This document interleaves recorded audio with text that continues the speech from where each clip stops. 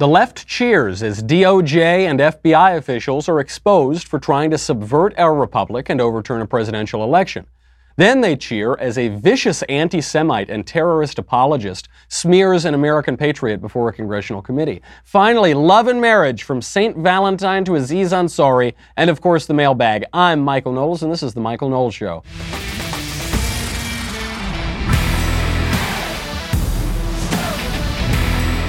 Happy Valentine's Day, baby. Oh, we've got a lot to talk about today, but first, I want you to feel like when you're with me on this romantic holiday that you feel safe and secure.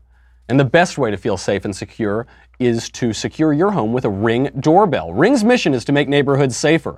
You might already know about their smart video doorbells and cameras that protect millions of people everywhere. Ring helps you stay connected to your home anywhere in the world. So if there's a package delivery or a surprise visitor, you'll get an alert and be able to see, hear, and speak to them all from your phone. You could be in the living room, in the bedroom, on a beach in Boca, at the office, wherever you are. You can communicate with whoever's at your home. That is thanks to the HD video and two-way audio features on Ring devices. They are super cool. I love mine. Ring makes me feel much more secure. I've actually given Ring as just a personal gift to friends. It is super sleek. It is so simple. It's such a good way not only to secure your home, but also to actually be able to communicate with delivery men, people who are going to come over to work. You just feel like you've got eyes on and in your home at all times. As a listener, you have a special offer on a Ring starter kit available right now with a video doorbell and motion-activated floodlight cam. The starter kit has everything you need to start building a ring of security around your home. Just go to ring.com/Knowles, Knowles. That's ring.com/Knowles, Knowles. Big news coming out today. Andrew McCabe, the disgraced FBI official, the guy who we knew was trying to subvert the 2016 election. We saw those text messages where he was texting Lisa Page, that was his lover, even though he was married at the time, Lisa Page's colleague and lover, saying that they would have an insurance policy in case Donald Trump managed to get elected, in case those deplorable American people elected the presidential candidate of their choice. He would try to use the power of the state to undo that presidential election. And now Andrew McCabe is making public statements. He went on 60 Minutes. He's written a book. And this guy epitomizes, totally embodies what the framers feared about a large, overbearing government. This guy, the framers of our Constitution, designed our constitutional republic in such a way as to thwart the ambitions of petty tyrants like Andrew McCabe. And here he is, still defending himself, and here the left is, still cheering on unaccountable, bureaucratic power to subvert how the American people want to govern themselves. Here is how he opens up. The interview has not come out yet on 60 Minutes, but they've released some early clips of it. We're going to have to wait until Sunday for the whole thing. I was speaking to the man who had just run for the presidency and won the election for the presidency, and who might have done so with the aid of the government of Russia, our most formidable adversary on the world stage. And that was something that troubled me greatly. Andrew McCabe's fantasies troubled him greatly. What troubles me greatly is his presumptuousness, his conceited notion that he not only knows better than the American people who should govern this country, but that it is up to him. He has the right, he has the ability to go in and overrule the entire American people. It's that kind of radicalism that is so despicable. This man obviously should never have been permitted in public service. He certainly should be prosecuted for what amounts to treason. That is what this guy took part in. Treason against his own government, an enemy, a domestic enemy of the United States. There's no other way to describe him. But listen to all the fantasies here. He said, I was talking to the man who was just elected president of the United States, and he might have done so with the help of the Russian government. Is there any evidence that he had the help of the Russian government? Do you have, because we've had investigations now for 2 years. There's no evidence whatsoever, turned up nothing. Actually, the Senate Intelligence Committee just had its own investigation into Russian collusion, the Trump campaign working with Russia. They came up with nothing.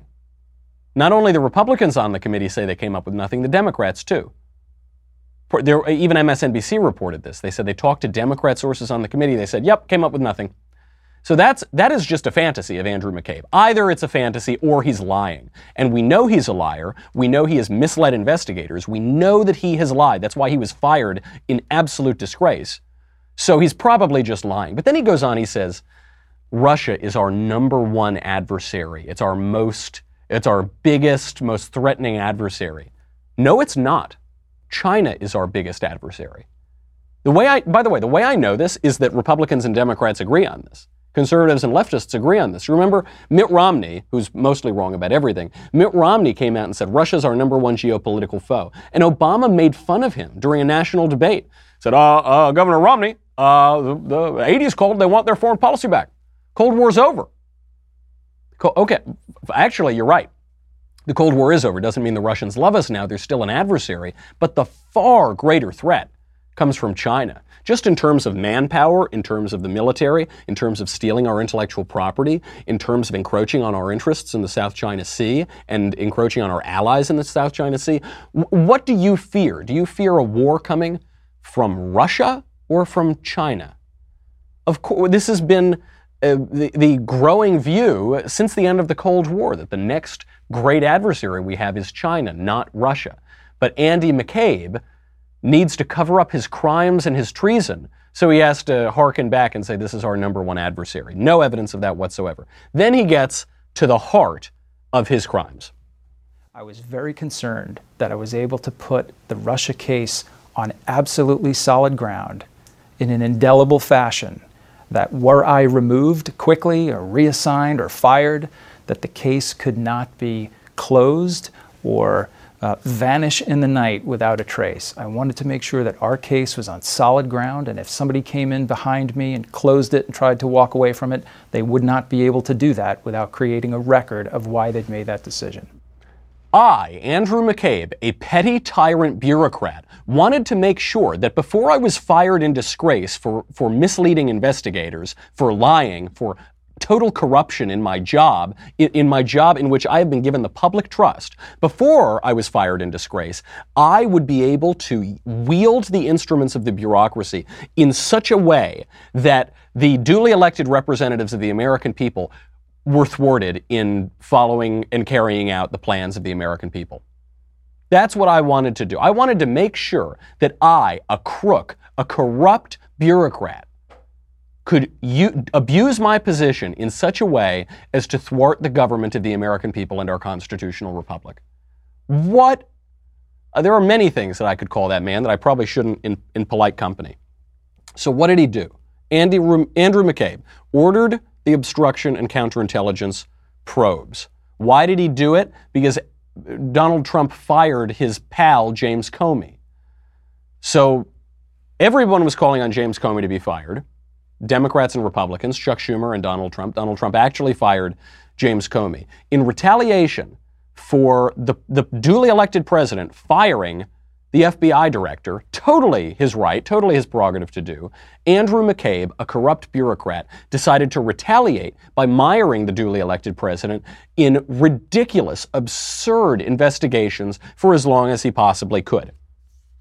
He tried to use executive authority to subvert the republic and ultimately to what? To remove the president of the United States from office. So what's coming out, we don't have the full interview yet, is that according to Andrew McCabe, there were talks at the DOJ and the FBI about coming together, picking off a few of the cabinet members, and using the power of what is called the deep state, the bureaucracy, to force the president out. There were actual open conversations among DOJ and FBI officials about a coup d'etat, overthrowing the government, a rebellion from within, an insurrection, to undo a presidential election. Because Andrew McCabe, some idiot crook, knows better than the American people how to govern the country. According to Andrew McCabe, the Deputy Attorney General was apparently, Rod Rosenstein, he was apparently willing to wear a wire in his conversations with the president. Now, Rod Rosenstein and the DOJ just released a statement today refuting this And the defense seems to be that Rod Rosenstein was joking. It was a sarcastic remark that he would wear a wire. Andrew McCabe came back and said, absolutely, it was not sarcastic. It was said multiple times, quite seriously. It was so serious that McCabe had DOJ and FBI lawyers looking into whether that would be legal to have the Deputy Attorney General wearing a wire, bugging his conversations with the President of the United States to try to undo the election. So why did McCabe get fired? McCabe got fired because the IG report found that he misled investigators about the FBI investigation into the Clinton Foundation. He misled investigators about leaking. Andrew McCabe directed people to leak at the FBI, and he misled investigators about this, and he was fired, obviously in disgrace. Andrew McCabe, it's worth pointing out also, is not some disinterested, above-it-all American patriot, I don't have a party, country above party. No. He is a Democrat hack. He is a well-entrenched Democrat hack, but a Democrat hack nonetheless. His wife is a Democrat politician. His wife ran for Virginia State Senate and failed, but his wife, when she ran for Virginia State Senate, took a donation from Terry McAuliffe, who is a high-placed Clinton supporter and former governor of Virginia. So you now have this total corruption. You have a situation in which Hillary Clinton and Donald Trump are running against each other for the presidency. You've got a guy high-placed at the FBI whose wife is running for state senate from Virginia. The Clinton campaign, a well-placed person within the Clinton campaign, makes a donation to McCabe's wife. All these people know each other. Do you think he made that donation out of the goodness of his heart? Do you think he made it because he said, I really believe in Mrs. McCabe? Or was there something more nefarious going on? Or even if it wasn't nefarious, maybe it was just that totally bland political corruption. You scratch my back, I scratch your back. Come on, man. You've been in D.C. a long time. You know how the game is played. What is it? Either way, what a crook. And either way, what treason. What treason to try to undo a presidential election through a coup d'etat. This is what the framers were protecting against. This is why they dispersed power throughout the government, and not just throughout the federal government, but throughout all of our governments, local, state, and federal, is to thwart petty tyrants like this crook. Now the question is, was this Russia investigation legitimate, or was it a politically motivated witch hunt? We'll get to it in a second, but first, you know how much I love Purple Mattress. You know. This week, it's been kind of a long week, a lot of travel. I haven't had a lot of chance to sleep. Last night, I'm finally going to get a full night's sleep in my Purple mattress. I lay down in my mattress. I was asleep before my head hit the pillow. This mattress is the most comfortable mattress I've ever slept on. It's not quite a memory foam. It's not quite an inner spring. It's this new technology. It was developed by a rocket scientist. It sleeps both soft and firm at the same time. Whatever you think, oh, I don't have a lot of money. Oh, money's a little tight right now. Always invest in the things that connect you to the ground. Always invest in things where you spend a lot of time. You know, I'd like to get 21 or 23 hours of sleep per day. Just invest in it. You're not going to miss the extra $100 or whatever you're going to pay. This is an incredible night's sleep. Check it out right now. They'll give you a 100-night risk-free trial. If you're not fully satisfied, you can return your mattress for a full refund, backed by a 10-year warranty, free shipping and returns, free in-home setup, and mattress removal. You're going to love Purple. Right now, my listeners will get a free Purple pillow with the purchase of a mattress. That's in addition to the great free gifts they're offering site-wide. Just text COVFEFE, C-O-V-F-E-F-E, to 474747. The only way to get this free pillow is to text COVFEFE, C-O-V-F-E-F-E, to 474747. C-O-V-F-E-F-E, 474747. Message and data rates may apply.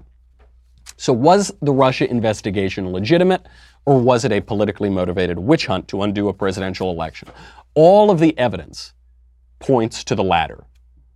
You've got this hack Democrat operative working in the FBI. Now I know that we're using his wife as evidence that he's a Democrat operative. We're using the pay-to-play that's going on throughout all of these campaigns. But we should point out, he's also cheating on his wife with his colleague, Lisa Page. And he's texting Lisa Page and saying, there will be an insurance policy. We won't let Trump win. We won't let this happen. I'm a brave white knight. So he then goes on and actually does all the things he tells Lisa Page he's going to do. He sets up as retaliation for the firing of Comey these investigations. He sets them up in such a way that they're very difficult to dislodge. 2 years of investigations, no evidence of any illegality between Trump and the Russia campaign. Zero evidence. The networks, according to Newsbusters, have spent 2,202 minutes covering the Russia scandal. Read Nontroversy. Do you know how many minutes they've spent on Senate collusion, on the Senate collusion report? The one that just came out, bipartisan report, or it's about to come out, but they've just released some details of it, shows no evidence whatsoever. Both sides of the aisle say that. They've spent 0 minutes covering that. ABC, the closest that they've come is ABC, George Stephanopoulos, a Clinton operative, the actual top Clinton communication operative, head of the war room, George Stephanopoulos, who pretends to be a journalist on ABC, comes out and he says, well, the report, it's inconclusive. The report, we don't know. It's a war of words. There's no war of words. Just look. To their credit, MSNBC actually covered this story fairly. I guess they had accidentally one real reporter walked into the room and gave his report on what's happening. But of the actual networks, ABC, NBC, CBS, the main network news goes out, has huge coverage in the United States. They won't cover it. This is the closest they come to covering it. Look at the difference between how George Stephanopoulos, a Clinton operative, covers this versus how MSNBC, in their brief moment of real reporting, covered the actual story. Republican and Democratic leaders of the Senate Intelligence Committee at odds over the conclusion of their investigation. The heads of the Senate Intelligence Committee have been working together, but this is a significant disagreement. Yeah, George, for a committee here that has managed to so far conduct a bipartisan investigation, this is now a rare public rift. The Republican chairman, Richard Burr, says that as of now, they have found no factual evidence of collusion. But he notes that their investigation is not yet complete. But the top Democrat on the committee, Senator Mark Warner, tells us that he respectfully disagrees, that he's not ready to draw any conclusions since their probe is still ongoing. Our bottom line for this story is that after 2 years, 200 interviews, 300,000 documents, the Senate Intelligence Committee, both Republicans and Democrats, are telling us that they do not have direct evidence proving a conspiracy between the Trump campaign and Russia, which is, after all, the main question they set out to answer. There it is. Democrats and Republicans, they all agree. But George Stephanopoulos, so desperate. I should point out, by the way, I misspoke earlier. I was conflating all of my corrupt, crooked FBI and DOJ officials. Andy McCabe is not the one who was cheating with Lisa Page. That was Peter Strzok. Now, they're all in the same investigations. They're all trying to thwart the duly elected president. So I'll excuse myself for being confused. But Andy McCabe is married to a Democrat politician and was accepting campaign donations from Clinton-affiliated Democrat politicians. Peter Strzok, working with Andy McCabe, is the one that was cheating on his wife and also saying that he would undo the presidential election. Easy to conflate the two. I deeply apologize. I deeply personally apologize to Andrew McCabe, a treasonous, corrupt, hack, petty tyrant. I shouldn't have suggested that he cheated on his wife like his colleague did, who was also trying to overturn the presidential election. They are very different, corrupt, treasonous Democrat hacks. I'm sorry. I apologize. This is a full, unqualified apology to these traitors to our country who should probably be behind bars. That's the way it is being covered by the news. MSNBC, I have to give them credit. Every once in a while, I give them credit. And I don't know, maybe it's because I'm having a little influence on the network. I mean, I think, when I take these glasses off, I put them on. I'm just saying you've never seen me and a certain MSNBC host in the same room at the same time. I don't know. I don't want to take credit for it, but MSNBC actually did a pretty good job here. Now, the other big story that came out yesterday is Representative Ilhan Omar. Ilhan Omar, the Somali-American congresswoman, she is affiliated with Alexandria Ocasio-Cortez and Rashida Tlaib. She's a vicious anti-Semite. She came out and, she's also defended terrorists in public discourse. She came out and viciously attacked Elliott Abrams, who's a former Reagan administration official, an American patriot, who has been wrongly smeared by Democrats. He's been wrongly called a war criminal. He is not. We'll explain that in a second. Here is how this woman goes and speaks to an American patriot like Elliot Abrams. Mr. Adams, in 1991, you pleaded guilty to 2 counts of withholding information from Congress regarding your involvement in the Iran-Contra affair, for which you were later pardoned by President George H.W. Bush. I fail to understand why members of this committee or the American people should find any testimony that you give today to be truthful. If I can respond to that. It wasn't a question. On February, that was not a question. That was I reserve the right to my time. It is not right. That was not a question. Committee can attack on February 8th, who is not permitted to reply. That was not a question. Thank you for your participation. Representative Omar seems to misunderstand our system of government here. We have a deliberative system of government. We have a constitutional republic. In this country, what we're supposed to have is civil discourse and debate. And what that means is that you are discouraged from demagoguing, assassinating the character, wrongly and stupidly, and with great moral idiocy, I should point out, demagoguing when you are speaking to somebody. It's perfectly fine to land a hard attack. It's perfectly fine to throw a punch. It is generally in this country preferred that one is given the opportunity to respond. As Elliot Abrams pointed out, he said, what you're doing is wrong. This is wrong what you're doing. And he's absolutely right. She seems to be unfamiliar with that, maybe because she's a freshman congresswoman who has entered in probably the most ignorant congressional class in American history, which is really saying something, by the way. She goes on. You later said that the U.S. policy in El Salvador was a fabulous achievement. Yes or no, do you still think so? From the day that President Duarte was elected in a free election to this day, El Salvador has been a democracy. That's a fabulous achievement.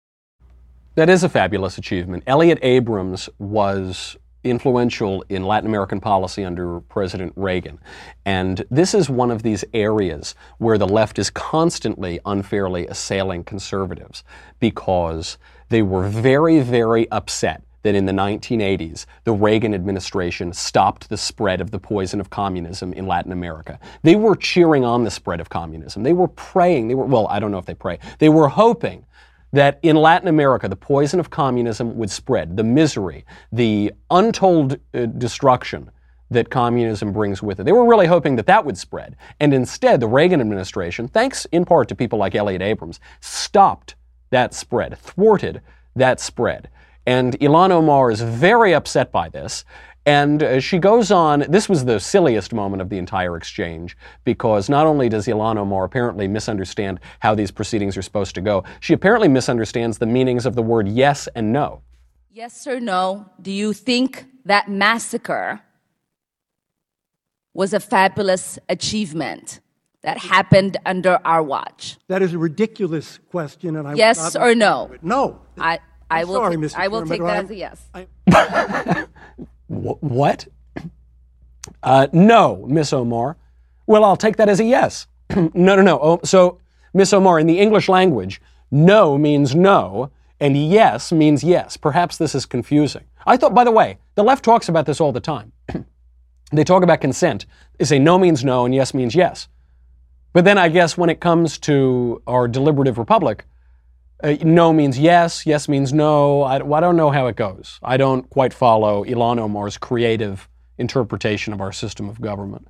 What she's referring to, the massacre, is that, of course, when you're looking at the politics of Latin America, very often you're choosing the lesser of two bads, to put it in a diplomatic way. You've got broken systems of government, largely failed states, civil wars going on, insurrections, and so regardless of which side you choose, there are going to be abuses, there are going to be crimes that take place. Ilhan Omar said basically is trying to blame Elliott Abrams for massacres that happened under our watch. I didn't realize, by the way, that the United States governed Latin America. I wasn't aware of that. I didn't know that we are responsible for governing them. Now, of course, do we try to help when we can? Do we try to guide the affairs of Latin America toward the good and toward liberty when we can? Yes, absolutely, as we should. We should prevent the poison of communism. But this gives moral idiots like Ilhan Omar an opening to say, well, see, because we backed one side of a civil war, because we backed a side that wasn't communist, then we're responsible for every single thing that group ever did. Okay, can we hold Ilhan Omar responsible for everything communists ever did? Great, fine by me. Killed 100 million. I guess Ilhan Omar killed 100 million people in the 20th century. I didn't know that, but following Ilhan Omar's logic, that's the only thing that we could conclude. That's fine. We can hold Elliott Abrams responsible for everything that Latin American strongmen have ever done. So let's hold Ilhan Omar responsible and the American left broadly for everything that communists have ever done. Fine by me. I don't think that's a game she wants to play. The idea that Elliott Abrams is a war criminal is simply a calumny. This is simply a lie. There was a good piece on this at the Hudson Institute. They referred to, by the way, one of Abrams's most vociferous left-wing critics, a guy, R.A. Nair, who was then the head of Human Rights Watch. This man changed his opinion on Elliott Abrams, was once one of his clearest critics, and then later on, after the dust settled from the Iran-Contra affair, the politically motivated persecution of Elliott Abrams, he came out and said, Abrams's argument that he was chosen as a target because the special prosecutor needed a recognizable scalp following Oliver North's victory on appeal is buttressed by the evidence of timing. This suggests a political prosecution rather than the fair administration of justice. They always go back, because the administration of Ronald Reagan was so successful, they try to invent fake controversies. So one of them is the Iran-Contra affair. The big Iran-Contra scandal, which is that the Reagan administration stopped the spread of communism in Latin America, a wonderful thing that we should celebrate as frequently as possible. As a result of Abrams's, they just went after Abrams because they couldn't get other people in the administration, they couldn't take down the president, so they tried to grab any scalp that they could. As a result of all the prosecution of Elliott Abrams, the alleged war criminal, do you know what he was ultimately sentenced to? Elliott Abrams was sentenced to a $50 fine and 2 years probation, that 1 year later immediately was pardoned by President George Bush. President George Bush, who you'll remember the left has now called a saint. Oh, how wonderful he was. Oh, because he died. Whenever Republicans die, they become saints. When they're alive, the left decides to try to destroy their character. But Saint George H.W. Bush pardoned this man immediately because it was a ridiculous prosecution. It was a ridiculous persecution.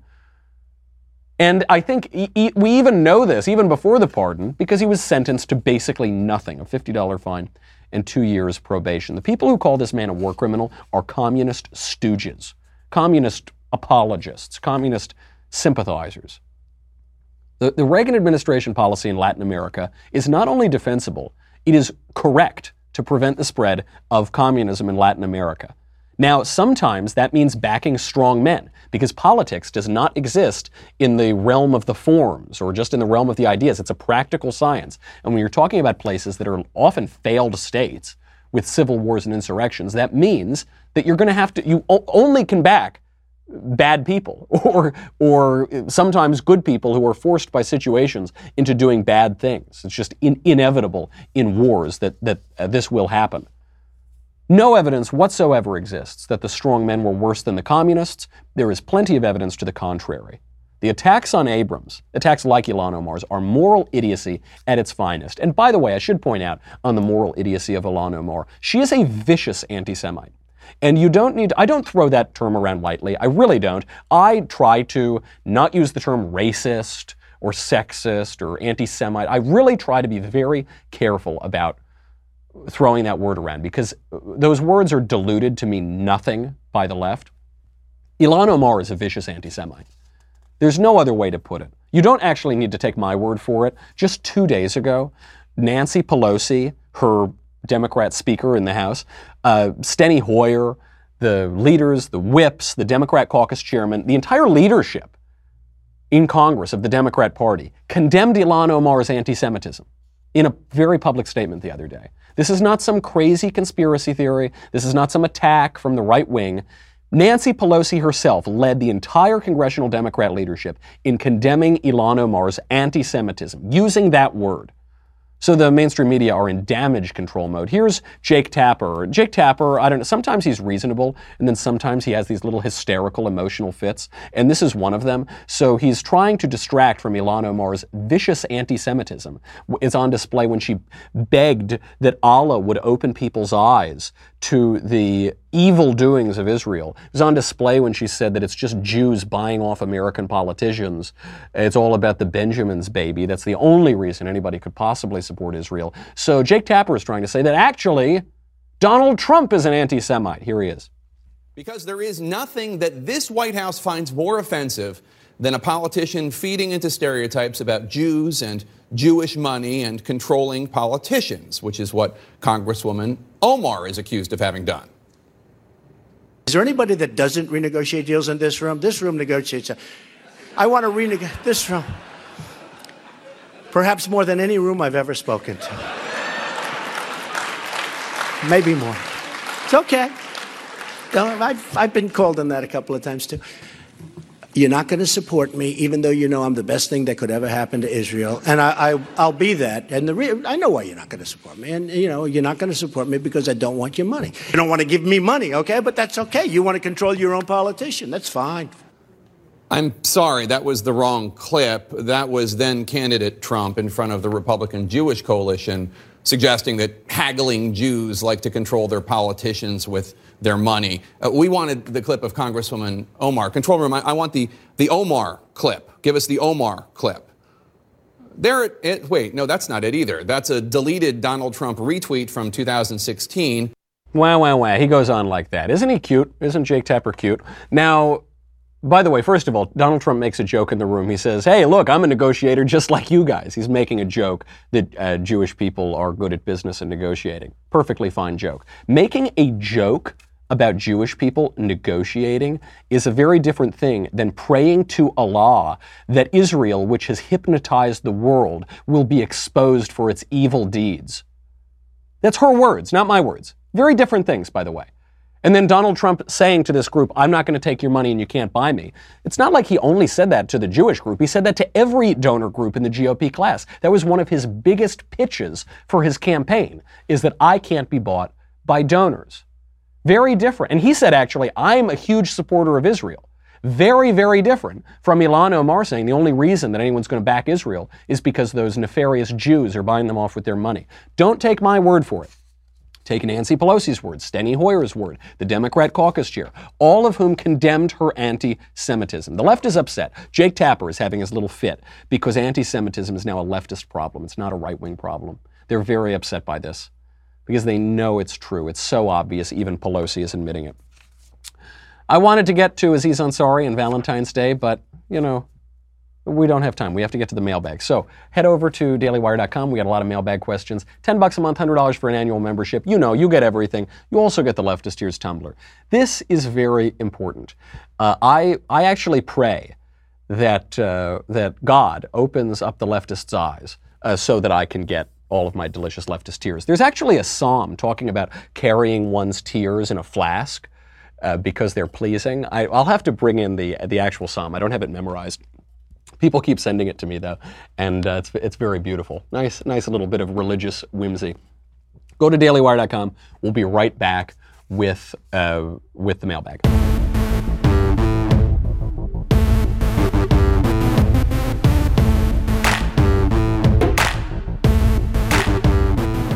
All right, let's get to it. From James. Quick comment. In Tuesday's episode, you included Cory Booker as a woman in saying all the declared Democrats were women and listed them and included Cory. Maybe intentional, but thought, if not, you should know. Oh, did I do that? Gosh. Huh. From Jesse. Dear Michael, I'm sorry I missed your appearance at Emory. I would have really liked to have gone. My wife attends there, and showed a flyer yesterday of another speaker showing up next week that wants to make the argument that abortion is a moral good. who apparently is a progressive Christian who argues for reproductive justice. Kind of ironic to call killing babies reproductive justice. Isn't that the opposite of reproductive justice?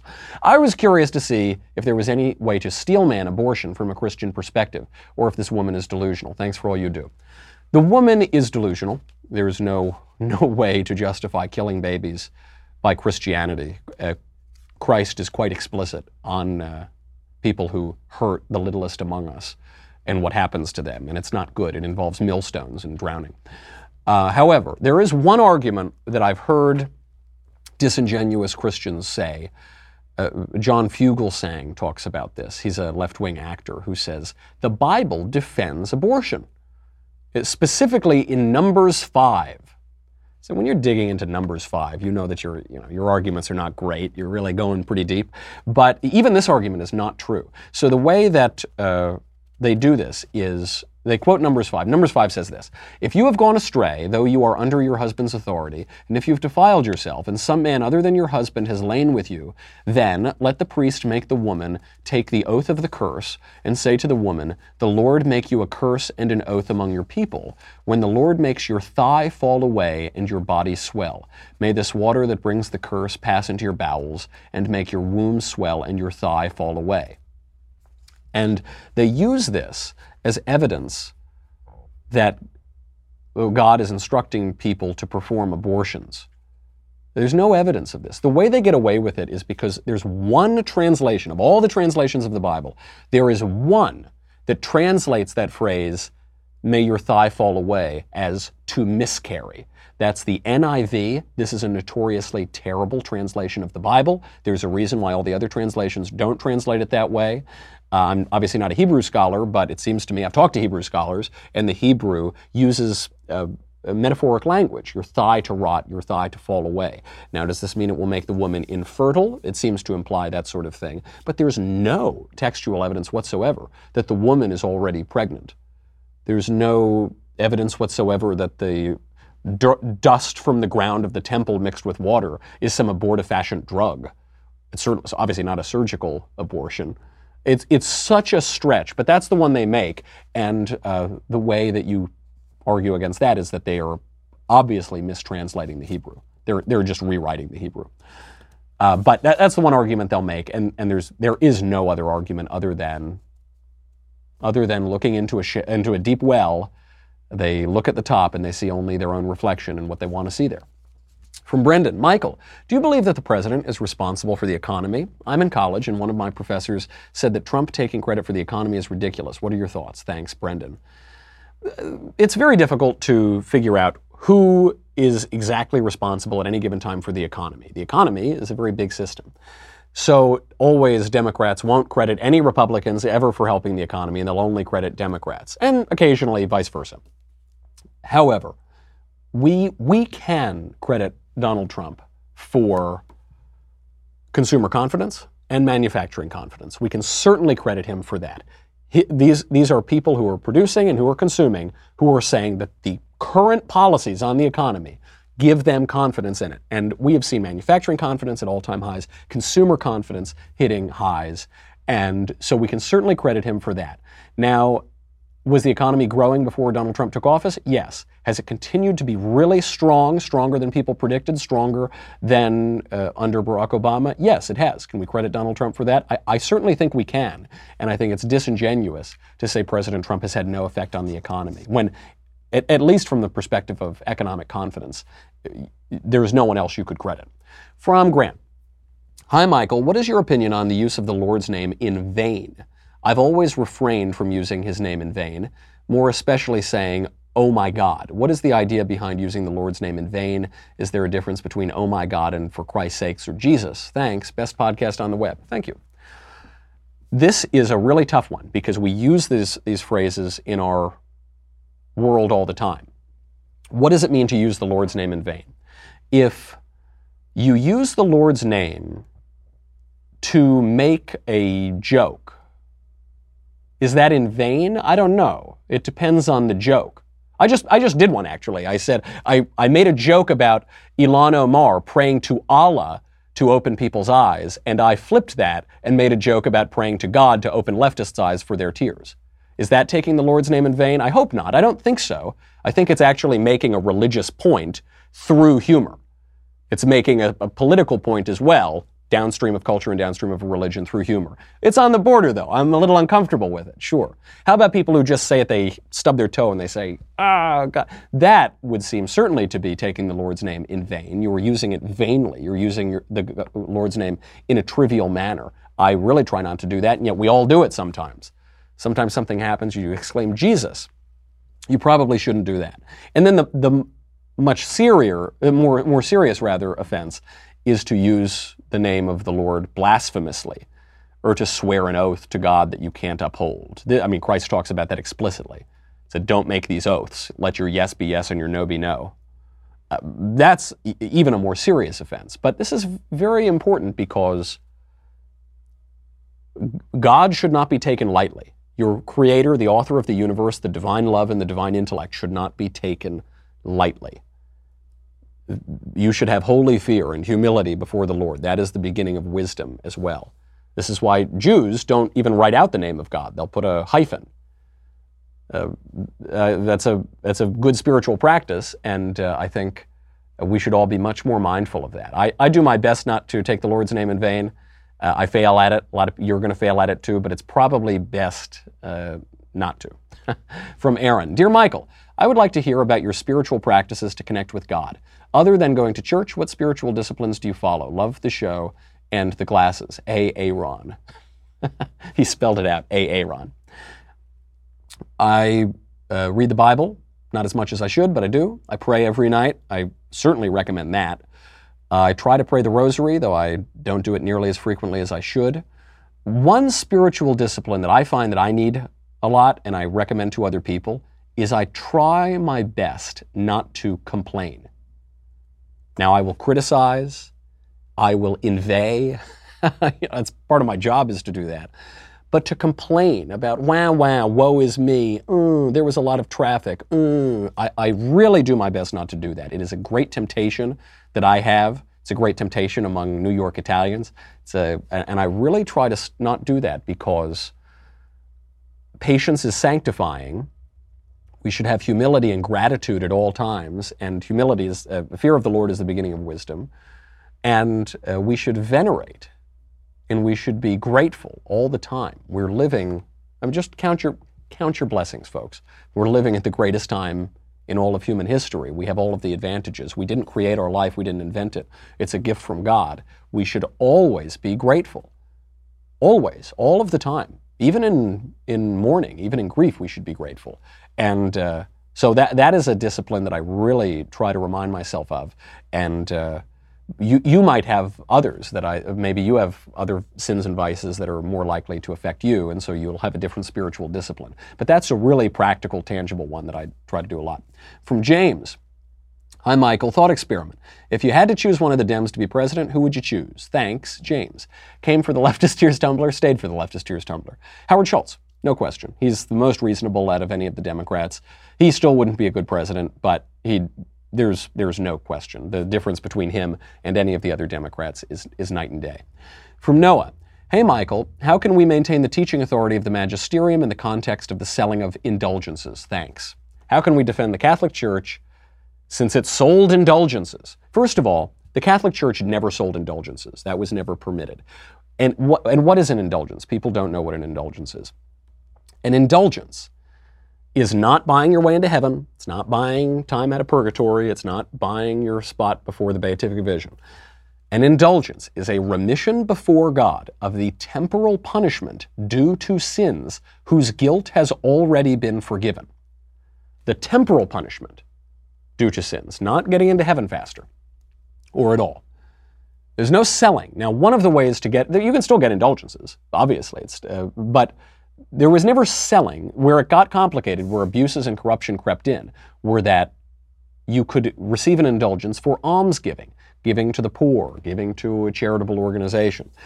You can see how this would be rife with corruption, and there was plenty of indulgences for almsgiving before the corruption crept in, but then the corruption crept in. This is what Martin Luther used as his excuse to rewrite Christian orthodoxy, and at the Council of Trent in 1567, all of the grants of indulgences involving money were canceled because of a recognition that abuses crept in.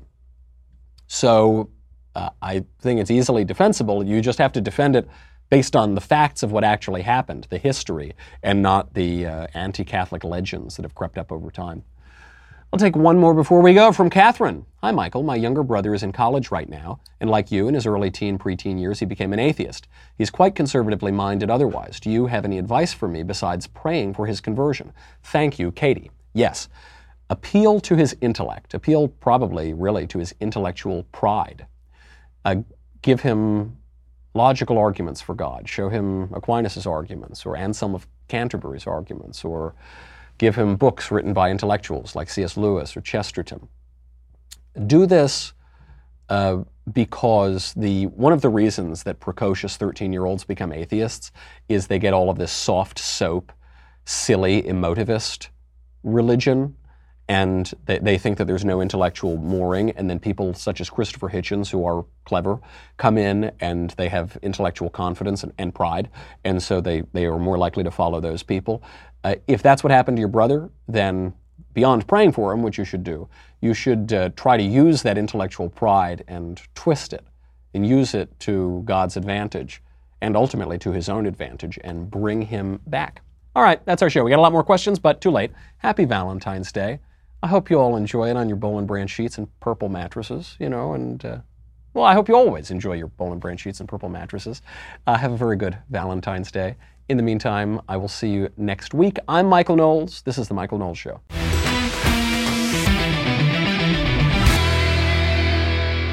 The Michael Knowles Show is produced by Robert Sterling. Executive producer, Jeremy Boring. Senior producer, Jonathan Hay. Our supervising producer is Mathis Glover. And our technical producer is Austin Stevens. Edited by Danny D'Amico. Audio is mixed by Dylan Case. Hair and makeup is by Jesua Olvera. Production assistant, Nick Sheehan. The Michael Knowles Show is a Daily Wire production. Copyright Daily Wire 2019. Hey guys, over on the Matt Walsh Show today, we're going to talk about Democrats who are very upset at Republicans who they say are sabotaging the Green New Deal by voting on it. That's how they're sabotaging it. Also, you've heard of these drag queen story hours that are popping up at libraries across the country. Well, I have a question about drag queens. Isn't drag just basically a blackface-style mockery of womanhood? And finally, there's a college newspaper that published an article telling white boys to, quote, stop talking. So we're talking about all that today over on the Matt Walsh Show.